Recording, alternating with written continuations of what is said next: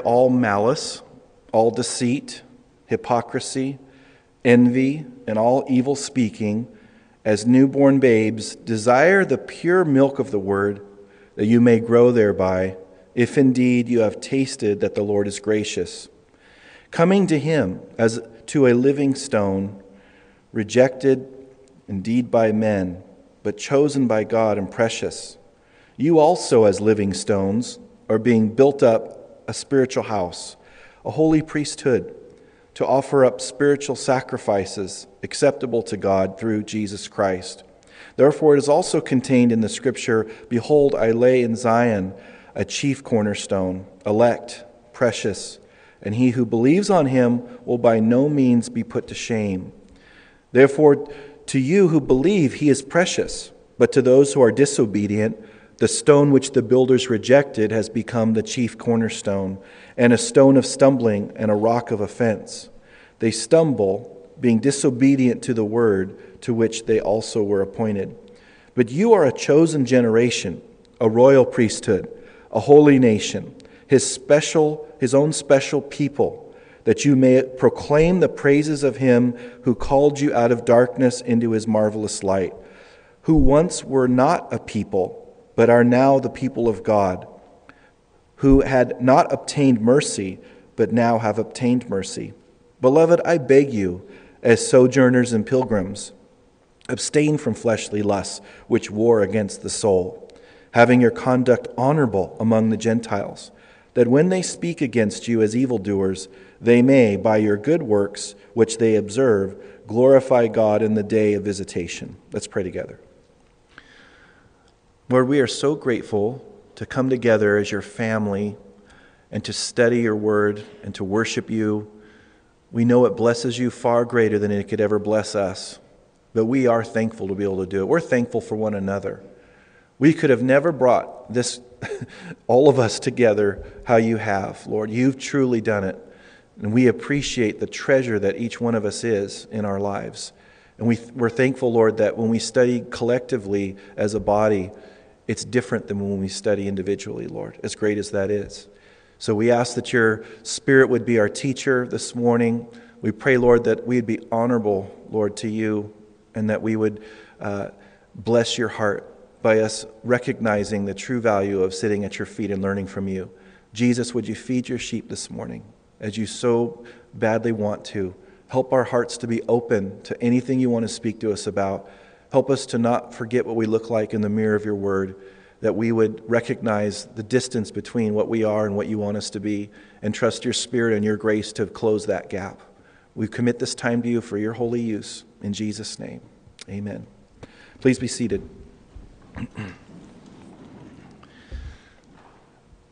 Peter, the apostle by the Spirit, is writing this amazing letter to Jewish believers who are being greatly persecuted and going through difficult times. And he's going to continue to communicate two major themes throughout this book and the next book in 2 Peter. And those two themes are eternity, and the second theme is practical holiness. He's been getting their focus on eternity. And he's been doing that by explaining to them where they're going, who they belong to, the significance of Jesus' great sacrifice for them, and the implications of that great sacrifice. And then what he'll zero in a lot on today, as we'll see, who they really are. What's their real identity. They've been hearing other people's assessment of who they are in the context of persecution.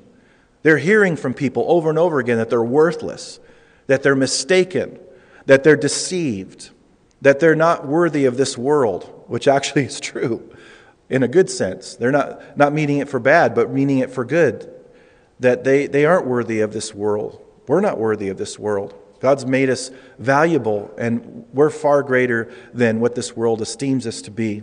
And so over and over again, they're hearing this horrible assessment by people of them, and it wears on you. When you're hearing horrible things about yourself over and over again, it starts creeping into your mind and in your heart, and you can start believing some of those lies. Don't raise your hand, but how many of us here heard horrible things about ourselves from people growing up, that we're worthless or not good for anything or less than somebody else. Those messages make a very deep impact into our lives, especially in our formative years. I'm the youngest of 7. I have 3 half-brothers and a half-sister, and I have 2 real sisters. And growing up, some of my brothers lived with us, and they were adults and had no business being there. And there were some times where they said some pretty horrible things about me to my face. Now, trust me, I wasn't making life easy on them. I mean, I was provoking them to a lot of wrath in how I was. But none of it deserved what they said to me. And one time my brother told me, "You're good for nothing. And you're not going to amount to anything." And the enemy magnified and amplified that lie in my heart far greater than I imagined it would. And until I look back upon my childhood and my teen years when those things were being said to me, and I realized those things had a great impact in my life. And so the enemy amplifies those things and he replays them. He'll play. I mean, we don't really listen to tapes anymore, but you know what I'm talking about when hits rewind and then hits play, hits rewind, hits play, hits rewind, hits play. And those things just keeps coming and coming to us, and we can start believing those things. So God knew what was happening in the lives of these believers, and he inspired Peter by the Spirit to tell them who they really are. And that's something that God's working in our lives continuously as we grow in our walk with him. So much of becoming whole and becoming who he's called us to be has a lot to do with believing who he says we are. And not just believing it with giving mental assent to it, but actually acting upon who he says we are. That's the difference. Well, the first step is believing who he says we are. The second step is actually acting like it. And no matter what our feelings are telling us, no matter what people are saying about us, no matter what people's assessment of our lives are, no matter what our past insists that we are, God says we're something entirely different. And the time it takes for those things to creep into our hearts and to really affect how we see ourselves, it's a long time sometimes. And he's just wanting us to accept who he says we are. And if we could just make this quantum leap in really living out who he says we are, despite what our feelings in our past and our failures want to say we are, if we could just take that quantum leap immediately, we would see exponential growth in our walk with him. Because it really doesn't matter who we think we are.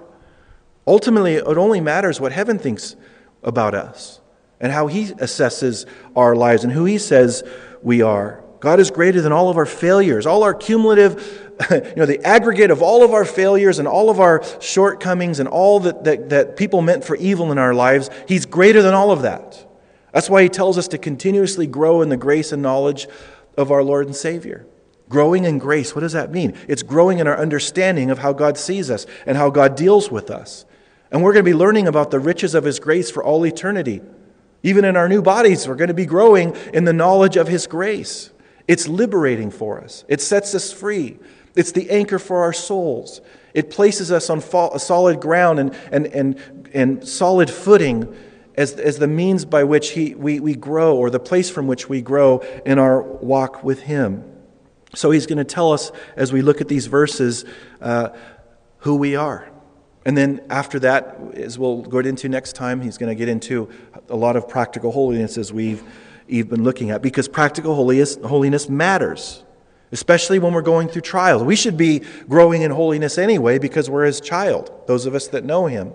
But especially when you look at it from a practical standpoint, when you're in a trial, so often the first thing that goes is our holiness. And we sometimes feel justified. Well, God understands what I'm going through, that I can just kind of lower the bar as if we have that option. We don't have that option. He holds that standard where it is. And so often the protection mechanism or the protection plan that he has for us is interwoven with personal holiness. And the times when we need to be the most holy or growing in holiness oftentimes is the time when we're going through difficulty and trials, because that in and of itself is going to be an insulator or a protection against hardship and difficulty. So he's going to encourage them to do that. So he starts in verse 1. He says, therefore, laying aside all malice, all deceit, hypocrisy, envy, and all speaking. Notice there's 3 occurrences of the word all there. He's not saying 40%, 70%. And that's where we're hitting 90% maybe, and we're saying, well, that's good enough. It's God's the standard is the standard. The bullseye remains the bullseye. It's 100% laying aside these things. He tells us to do it, which means He's not going to do it for us. He'll provide the power once we yield our hearts to Him and ask Him to give us or bear that fruit through our lives. But nevertheless, we're called to initiate that. And so He says, therefore, in light of all that I've just said about being a child of mine and growing and so forth, you need to lay aside all those things. What is malice? Malice is when you wish evil on someone. That should never be found by the Lord in the heart of any child of God. Other people can't see it. People in the church can't see that our hearts are overflowing with malicious intent and thoughts. But God sees it. Because malice is a heart thing. You can't show malice externally. That's the motivation for something that you do that's sinful. That's not in and of itself what it is. So no one can see that. And he says, lay it all aside and lay aside deceit. We shouldn't fool people.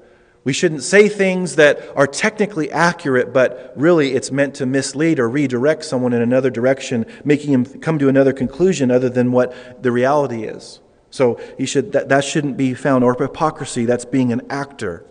That's acting like you're something that you're not. You think of Ananias and Sapphira, where they acted like they gave all of the proceeds from their property that they sold. They were never told to give it all, but they acted like they gave it all. And that was very early in the history of the church. And God dealt with that very severely, and He struck them both dead. That's how much God hates hypocrisy.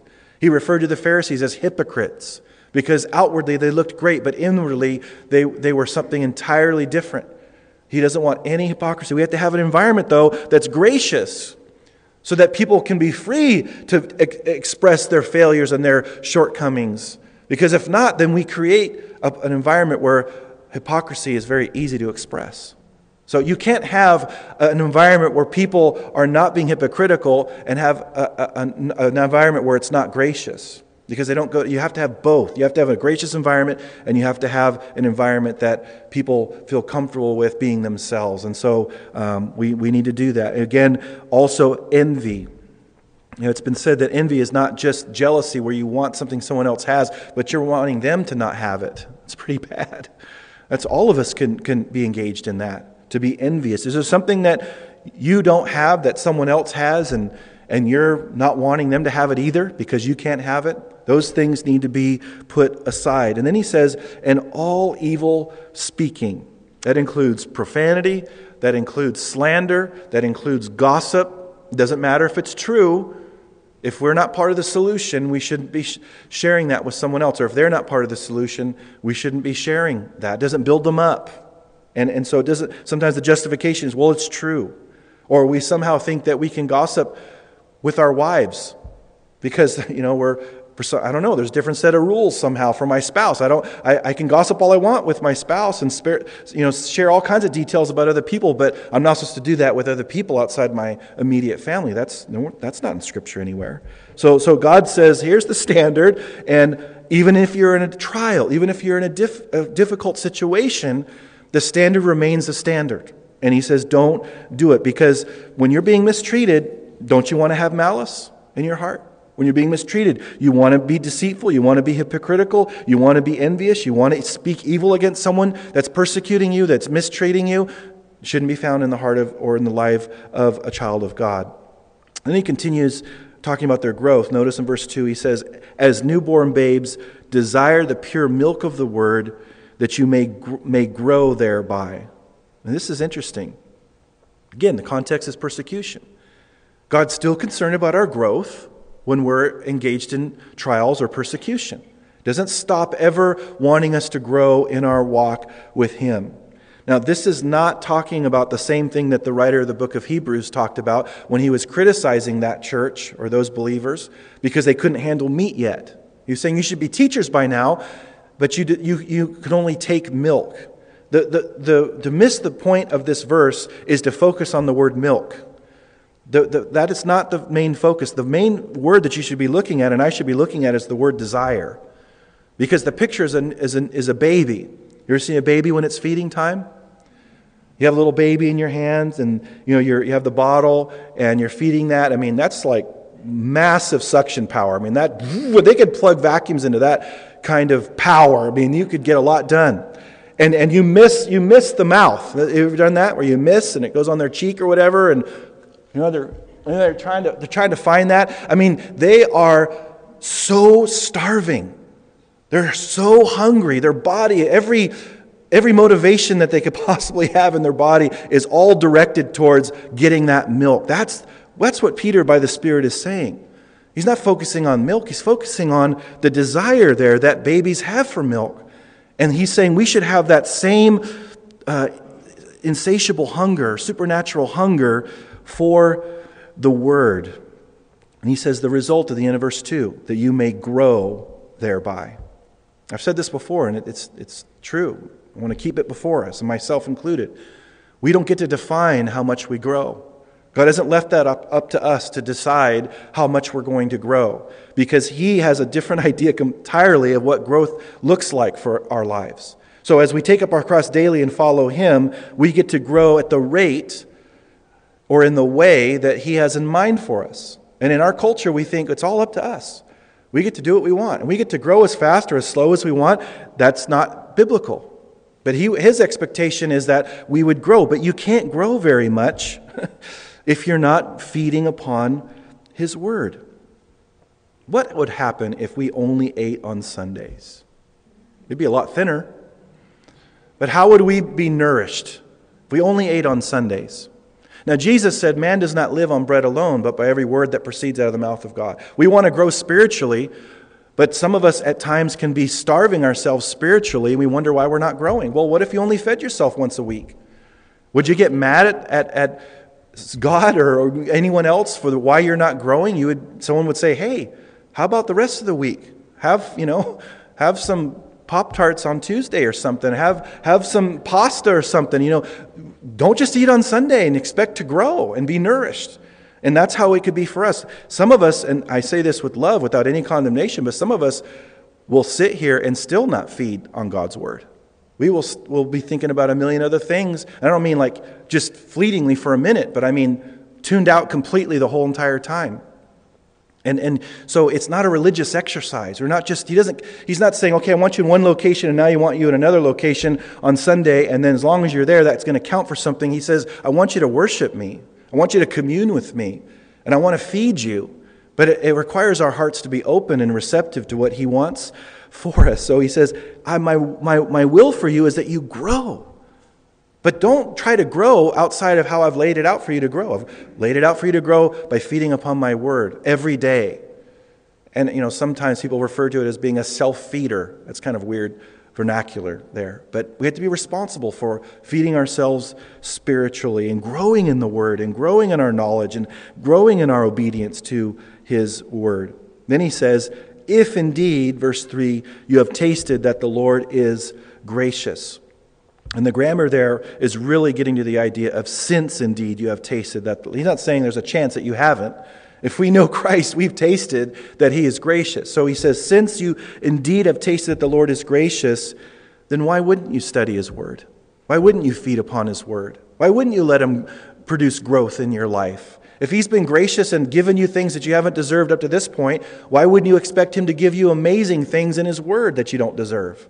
And so He says that should be our motivation. God is gracious.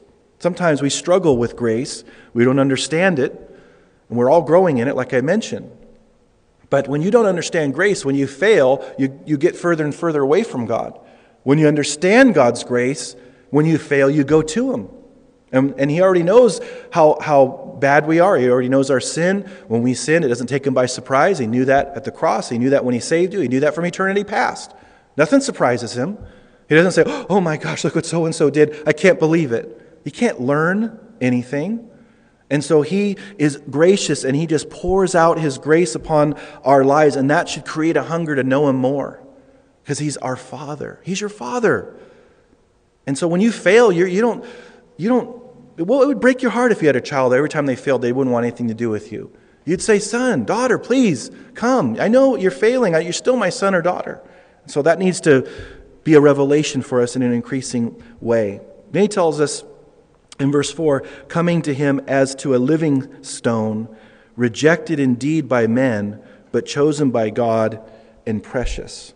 It's interesting that Peter begins to speak about stones, because his name, as we've covered, means small stone.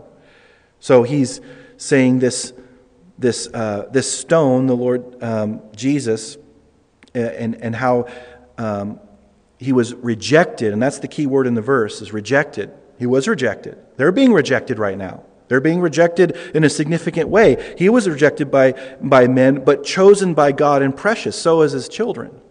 They're chosen. He's already told us that in the beginning of the book, that we're elect. He's chosen us, and we're precious to Him. And He's really getting to the point that no servant is greater than his master.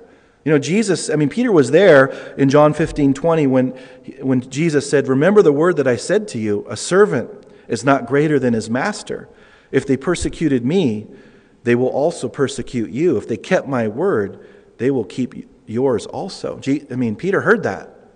And I know that stuck with him for a long time. And even when at the end of his life, when he was going to be crucified upside down, I'm sure he's remembering those words. But the Lord Jesus was rejected, and He was persecuted. But at the same time, He was chosen by God, and He was precious. And so He's saying, you're in good company. Jesus was rejected just like you're being rejected. But God had a different assessment of His life, just as He does a greater assessment than what the persecutors are saying about you. And then he says, we're stones in verse 5. He says, you also, as living stones, are being built up a spiritual house, a holy priesthood, to offer up spiritual sacrifices acceptable to God through Jesus Christ. All these Jewish believers would know exactly what he's talking about here, because he's talking about that they're living stones. He's talking about a spiritual house that he's building. Now, the imagery probably in their minds would be like the temple that was still standing at this point, only like 6 years left to have this temple be standing there in Jerusalem. They were very familiar with that spiritual house there. They were familiar with the priesthood. And so he says, you are being built up as a spiritual stones, as a spiritual house, and you are, it's crazy what he says, that you are a holy priesthood. That's crazy. You may have heard it said, the priesthood of all believers. There's no New Testament office of priest. Try to find that. There's high priests, Jewish high priests, but that isn't a real positive portrait there of them in the New Testament. But there's no New Testament office of priest except for the office that we get to enjoy as the priesthood of all believers. And so what did the priests do in the Old Testament? The priests represented the people to God and represented God to the people. It was a mediator. Now we have a high priest, and we went through the book of Hebrews seeing that Jesus is our high priest. So He is our mediator, and we only have one mediator between God and man, the man Christ Jesus. We're told that in Timothy. But we're called to be priests in the sense that we are representing God to this world. And we're representing, in terms of intercession and prayer, the world to God and helping those two make that connection. But these Jewish believers would never think of themselves as priests. But God says, here you are. You are a holy priesthood. Not only are you a living stone being built up into a spiritual house, but you're a holy priesthood. Holy means to be set apart. You're a special, set apart priesthood. That's who you really are. No matter what people are saying about you. They're telling you you're deceived, you're worthless. Your life is a waste of time. But God says you're priests, and God says that you're a spiritual house. God says you're living stones. And then notice he says you're offering up spiritual sacrifices acceptable to God through Jesus Christ. Now we're familiar, most of us, with Romans chapter 12, which says, I beseech you therefore, brethren, by the mercies of God, that you present your bodies a living sacrifice, holy, acceptable to God, which is your reasonable service. And so I firmly believe that Paul, when he wrote that in Romans chapter 12, he was thinking of the imagery of the burnt sacrifice. When the Jews would bring that sacrifice, and it was an offering of consecration. It was volitional. I mean, you did it willingly. And it would be totally consumed. And he was picturing that, saying, your whole life should be completely consumed in worship and consecration. But the tense that he uses there and here, when he talks about spiritual sacrifices, is talking about a one-time event. And I often refer to it as kind of like how we fulfill our marriage vows. We were married once and we made those vows, but that doesn't mean we don't walk in those vows. So we presented our bodies a living sacrifice when we received Christ. But we need to walk in that commitment every single day. And that's what he says. Our lives have been offered up as spiritual sacrifices. Notice the word in verse 5, acceptable. See, that's what wasn't what they were experiencing.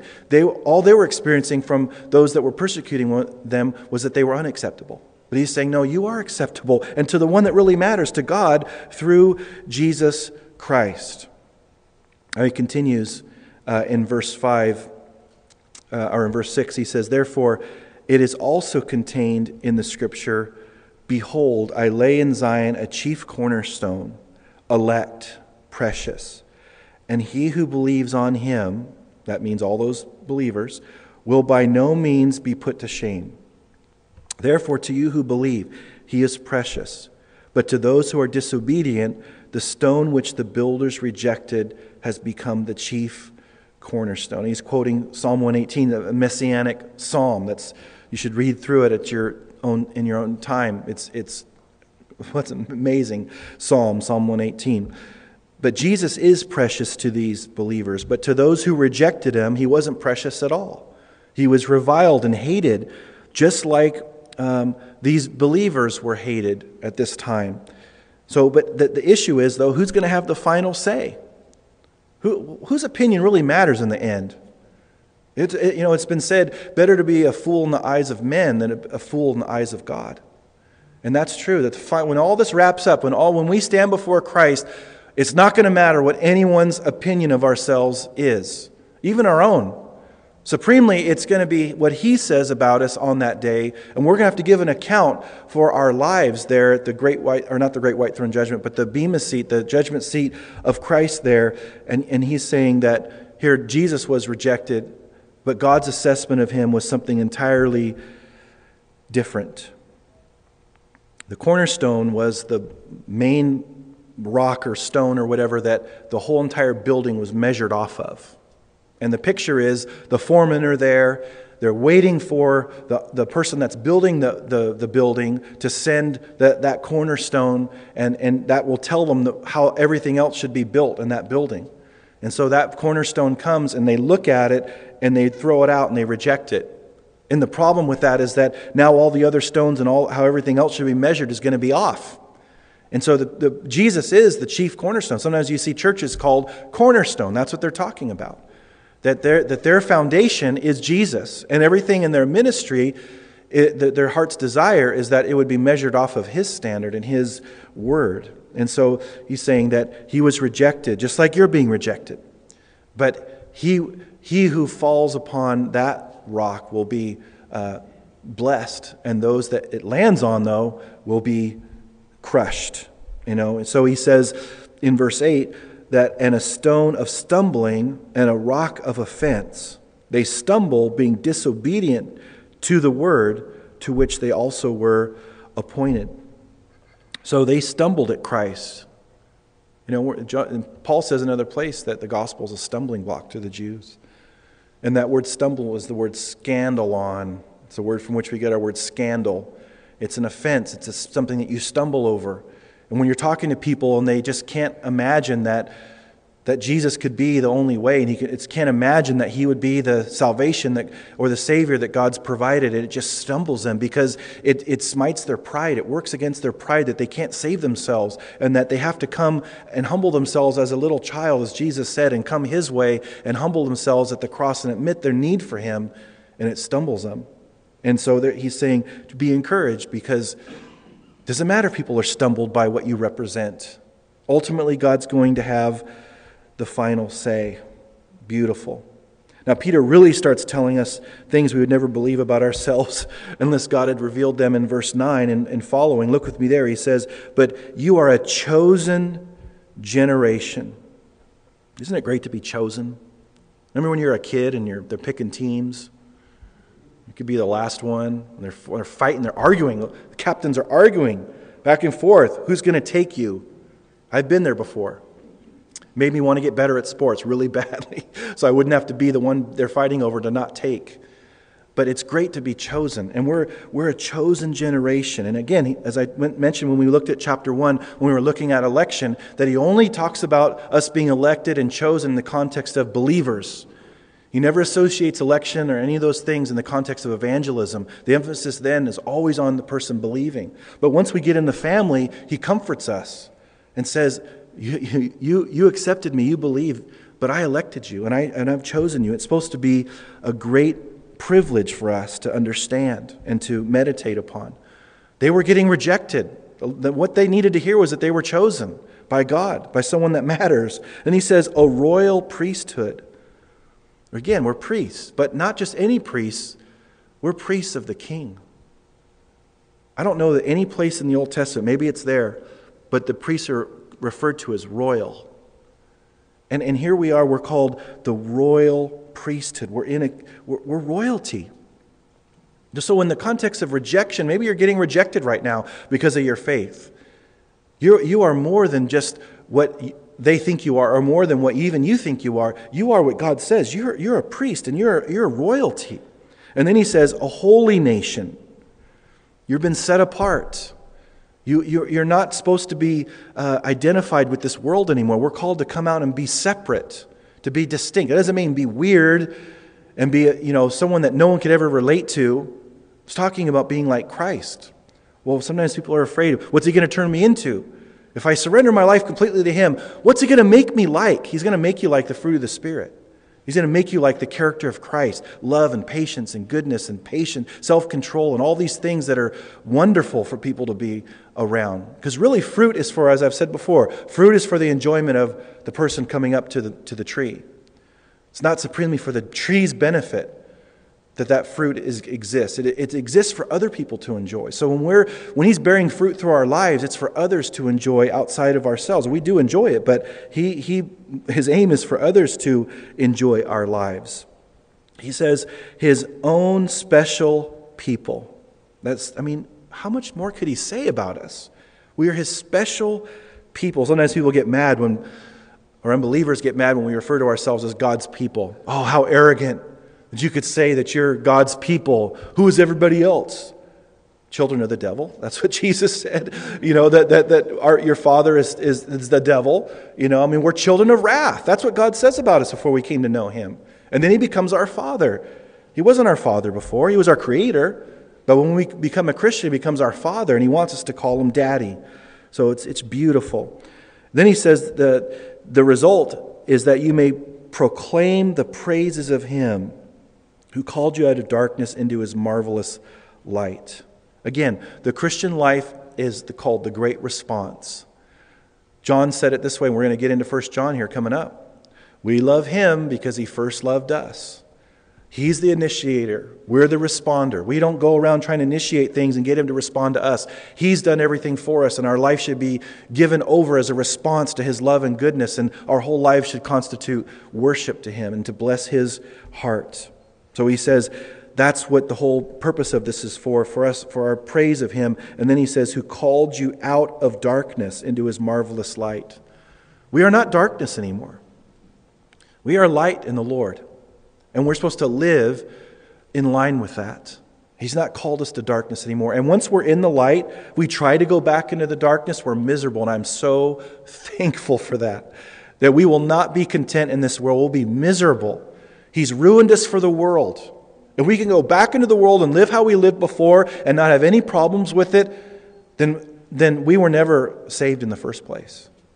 Because he says, once I save you, I put my Spirit inside of you. And yes, you can do things, your flesh can do things and so forth, and he'll let us do that in terms of our free will, but we'll be miserable. We'll be guilty, and we'll be wanting to to have some solution to it because he loves us so much. So very important for us to see that. And the light is marvelous. Verse 10. Who once were not a people, but are now the people of God, who had not obtained mercy, but now have obtained mercy. So it's interesting. He's talking to Jewish believers here. They thought they were a people. They thought they very much were valuable in and of themselves. And he says, you weren't a people. You think you're a people. But now you're a people. You are a people that I have ordained and I have set apart for my purposes. And now you're the people of God. You were the people who knew about God. But now you're the people of God. There's people that know about God all day long, everywhere you go. People know about Him. Some of them don't even know about Him. But many people know about God, but that doesn't mean that they know Him personally. Once you get to know Him personally, there's nothing else that satisfies. You can go out and try to do whatever you want to do in our flesh, but it'll never satisfy once you recognize that you're His son or you're His daughter. And he describes how it was before we came to know Him, who had not obtained mercy. We hadn't obtained. And don't think, and I know most of us won't think this, but don't think that obtained means that we earned that mercy. Because how He deals with us, even before we came to know Him, and even when we come to know Him, is not based on us. It's based on who He is. He extends mercy because He's merciful. Not because we deserved it or earned it or something like that. We obtained it means that we realized it, we appropriated it, we received it there. And now we have obtained that. And so because of that, we're supposed to live a different kind of life. And we're supposed to look like Christ. Our lives are supposed to look like His character. And when people see that, they recognize there's something different about that person. And then they ask questions, and we're creating that thirst. By the salt that's coming through our lives, our spiritual salt, we're creating that thirst, and they're thirsting after God. And it's a beautiful expression of worship. Now he's going to get into some things which will best silence slander when it's offered against us, continuing all the way through the rest of the chapter, which we won't get to.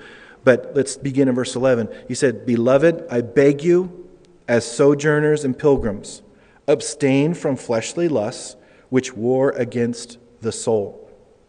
We can't miss that he starts with beloved. We don't usually use that a lot, but it means one who is loved. So he's saying, I love you. Peter has just come right out and say, I love you. And he says, I beg you. Notice he can't force them. I beg you. It has to be your decision. You have to do the right thing for the right reasons, and no one can force you to do that. God's given us a free will that even He won't override. So he says, I beg you, as sojourners and pilgrims. Remember at the beginning of the book, he said that you're scattered, you're among the dispersion, and you've been scattered like seed all over that area there because of persecution. They ended up where they ended up because of persecution in the first place. And now it's ramping up even more. And he says there, he goes, I beg you, you are passing through. This is not your home. We can get so comfortable here. And God says, this isn't your home. You're passing through. You're sojourners. You're pilgrims there. And He says, because of those things, abstain from fleshly lusts which war against the soul. Now, I think it's good for us to see and to understand and be reminded of that the damage that sin does in warring against our souls, because our souls are our mind, will, and emotions. And those things, that our soul is going to be carried past this life with our spirit. And our body's going to become a new body. We're going to be resurrected someday. And it wars against the soul. Fleshly lusts do. I wish He took out the sinful nature when we got saved. And he knows that it's best that He didn't do that, because the virtue of the fact that we have it. I mean, He doesn't make mistakes. And so He let us have that sinful nature even after we came to know Christ. And so He says, I want you to have victory because I'll give you the victory in this life related to your behavior. And so we're supposed to abstain from fleshly lust. What's lust? Is it just sexual? Because usually we think of that in that context. Lust is having something or desiring something that doesn't belong to you. It could be anything. You could be having breakfast and someone has an Eggo right there and it doesn't belong to you and you want it. You didn't know you could lust after an Eggo, did you? But you can. If it doesn't belong to you, you can lust after it in your heart. It's something that doesn't belong to us. Wow, I didn't know I'd be going to church realizing I could lust after Eggos. That's something different. But yeah, that's what you get, unfortunately. But But we can lust after many things that don't belong to us. And it does war against the soul. And he knows that. So when we're going through difficulty, trials, and persecution, the last thing we need is to have our soul being attacked by our very lack of obedience. That's what he's saying. Even in persecution, guard your holiness. Even in difficulty, even in trials, guard your holiness. Go to God. We can't be obedient to God in the power of our own strength. You have to go. I have to go to Him to get that power to live a life that's pleasing to Him, moment by moment. Sometimes people will condemn themselves because of them falling short and sinning. Jesus said, you're going to face tribulation. You're going to face difficulty. And He knows that we have a sinful nature. He knows that we need to confess our sin to Him. But grace goes to Him when we fail instead of running away from Him. Don't run away from Him when you fall short, when you sin. Get in the shower, so to speak. Don't try to get cleaned up before you get in the shower. No one does that. Get in the shower and let Him clean you up. Go to Him. He knows who He's getting. He knows all of our shortcomings and failures and sin and so forth. He has grace for all of it. Then he says in verse 12, having your conduct honorable among the Gentiles, that when they speak against you as evildoers, they may, by your good works, which they observe, glorify God in the day of visitation. So he says, conduct yourselves honorably among the Gentiles, among those that don't know Christ. Conduct yourselves honorably. And he says, notice, when they speak against you as evildoers. Of course, it's a wrong accusation. Let your good works be your defense, not your mouths. Don't we get defensive? I get so defensive when people are attacking Christianity around me. I get so defensive. And when they attack me, I get very defensive, of course, too. But we're supposed to let our good works be our defense. Now, Jesus said, don't be overcome with evil, but overcome evil with good. Now, we can't do that in our own strength. Let's be honest. You have to do that with His strength. So in the moment, you don't say, time out, hold the persecution and slander for a moment, I'll be right back. And you go and you get in your prayer closet, and then you come back and say, okay, now I'm ready. We don't have that time. We just have to, in our heart, just say, even when we're talking, Lord, help. Give me power right now. Give me power to respond appropriately and turn the other cheek, or to respond kindly, or to bless them, or in some way. Help me to do that. We don't have the power in our own strength to do it, but He will give us that power as we yield and as we ask for it in the moment. And if we do that, they'll observe it. He says that in the verse. They'll see it. And then they'll glorify God in the day of visitation. I don't know what that means at the end of verse 12. But it's probable that it's talking about when they meet God and God is assessing their lives and maybe going over all the times He tried to reach them. He'll reference our good works and say, you had a good representation of what a changed life looked like as a result of my work in their lives. You don't have an excuse for not having a reference for a different kind of life. I don't know. But the point is that He'll work all that out. All we have to do is focus on our good works being observable to them so that they can see it. So as I close, in our trials, we are going to have to get our focus on eternity and living a life that's pleasing to Him, to live differently in this world.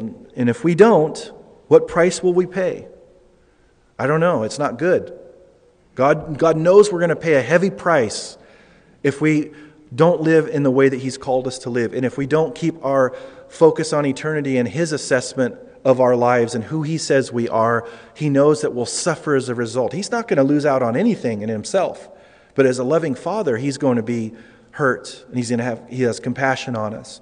So there's a price to be paid by walking close if we don't walk closely with Him, and if we're not good examples of holiness, even in the context of trials and difficulty and persecution. He says, I will help you, and it'll make a difference. It won't be wasted. Even if we think it's going to be wasted, it's not really doing anything. He sees it. And if the whole world misses out on what our obedience is, how it's lived out in this world, if the whole world misses out and only He sees it, it was well worth it. Amen?